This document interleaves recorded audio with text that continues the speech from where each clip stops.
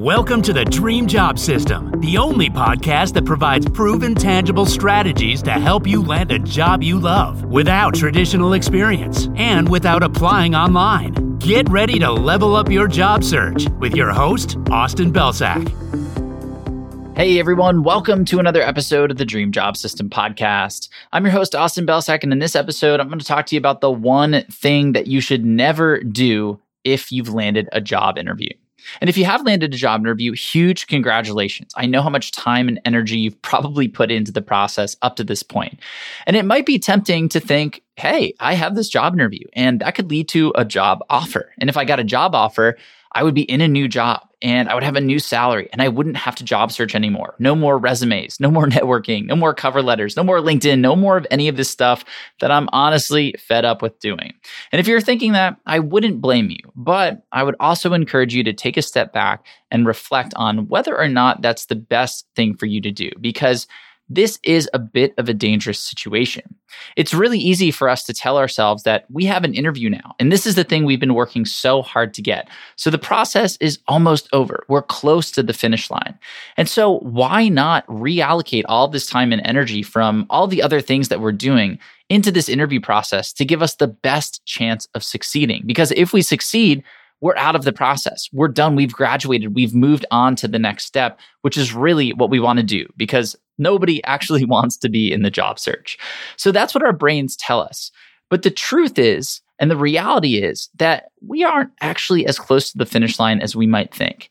And our chances of landing this job offer might be decent. Maybe they're not decent, but they're probably a lot lower than what we're willing to admit to ourselves. And that's not to say that you don't have a good chance of getting the offer. If this company invited you in for an interview, they obviously see something in you. And yes, if you prepare and you align yourself well, you're going to put yourself in a really, really strong position to win this offer.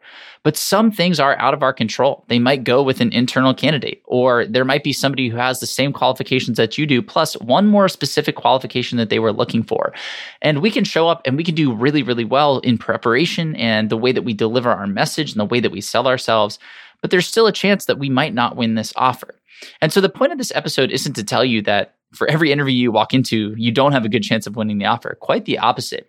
Instead, I want you to recognize the fact that there is no guarantee that you're going to win an offer.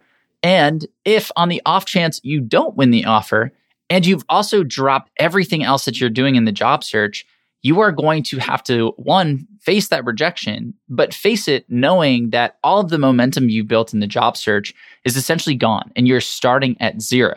Because these interview processes can take a couple weeks at minimum, up to a couple of months. And so if you've let everything else go by the wayside, if you've stopped generating opportunities, if you've stopped sending applications, if you've stopped networking, you are going to be starting from zero. And that rock that you pushed almost to the top of the hill is going to have rolled all the way down to the bottom, and you are going to have to start all over again. And that is a really, really tough place to be. Trust me, I know, because I have been there myself, and I've worked with many, many clients who have also been there as well. So that's the point of this podcast. The thing that you should never, ever do after you land an interview is completely stop your job search.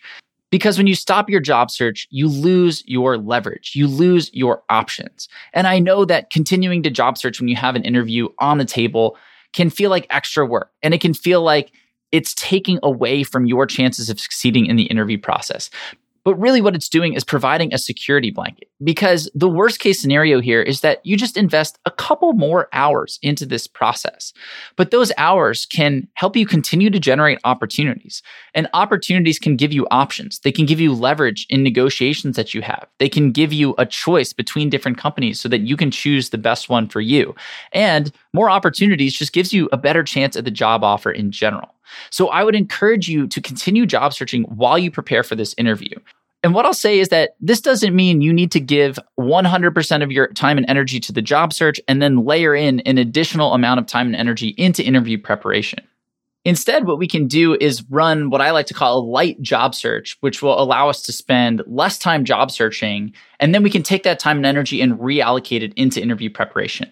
So the way that you can make this work and the way that it's going to be most efficient and effective is if you understand the 20% of activities that are driving 80% of the results in your job search.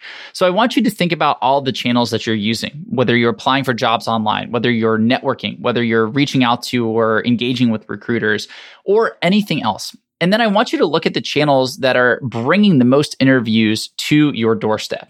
And then within each of these channels, I want you to think about the specific actions you're taking. So what specific strategies have led to online applications that generate interviews versus strategies that haven't led to interviews? What strategies on the networking front have generated more conversations and more interviews versus which have not? And then what I want you to do is make a list of those very specific actions and strategies. And then I want you to show up every day and have a schedule for implementing those and only those.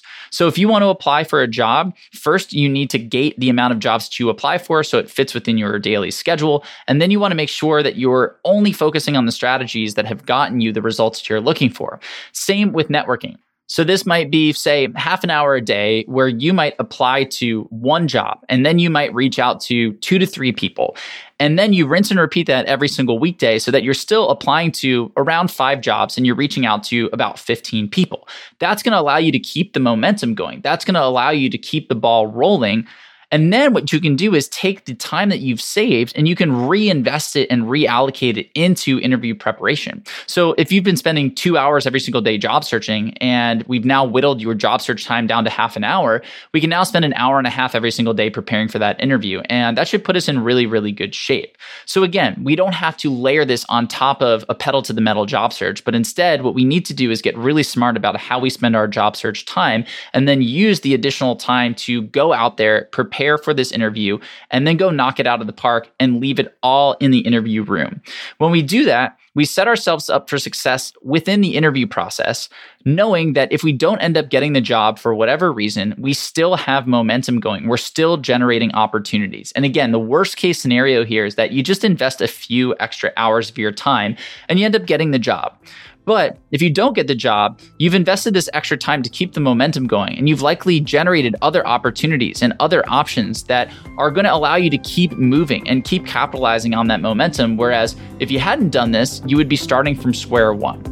So while it's probably not exactly what you had in mind, I hope this episode convinced you to keep the job search going even after you get your next interview process, so you can keep generating those opportunities, you can keep creating more options for yourself, and you can keep that security blanket going as you continue through the end of your job search. That's it for today. Thank you as always for listening, and I'll see you in the next episode of the podcast.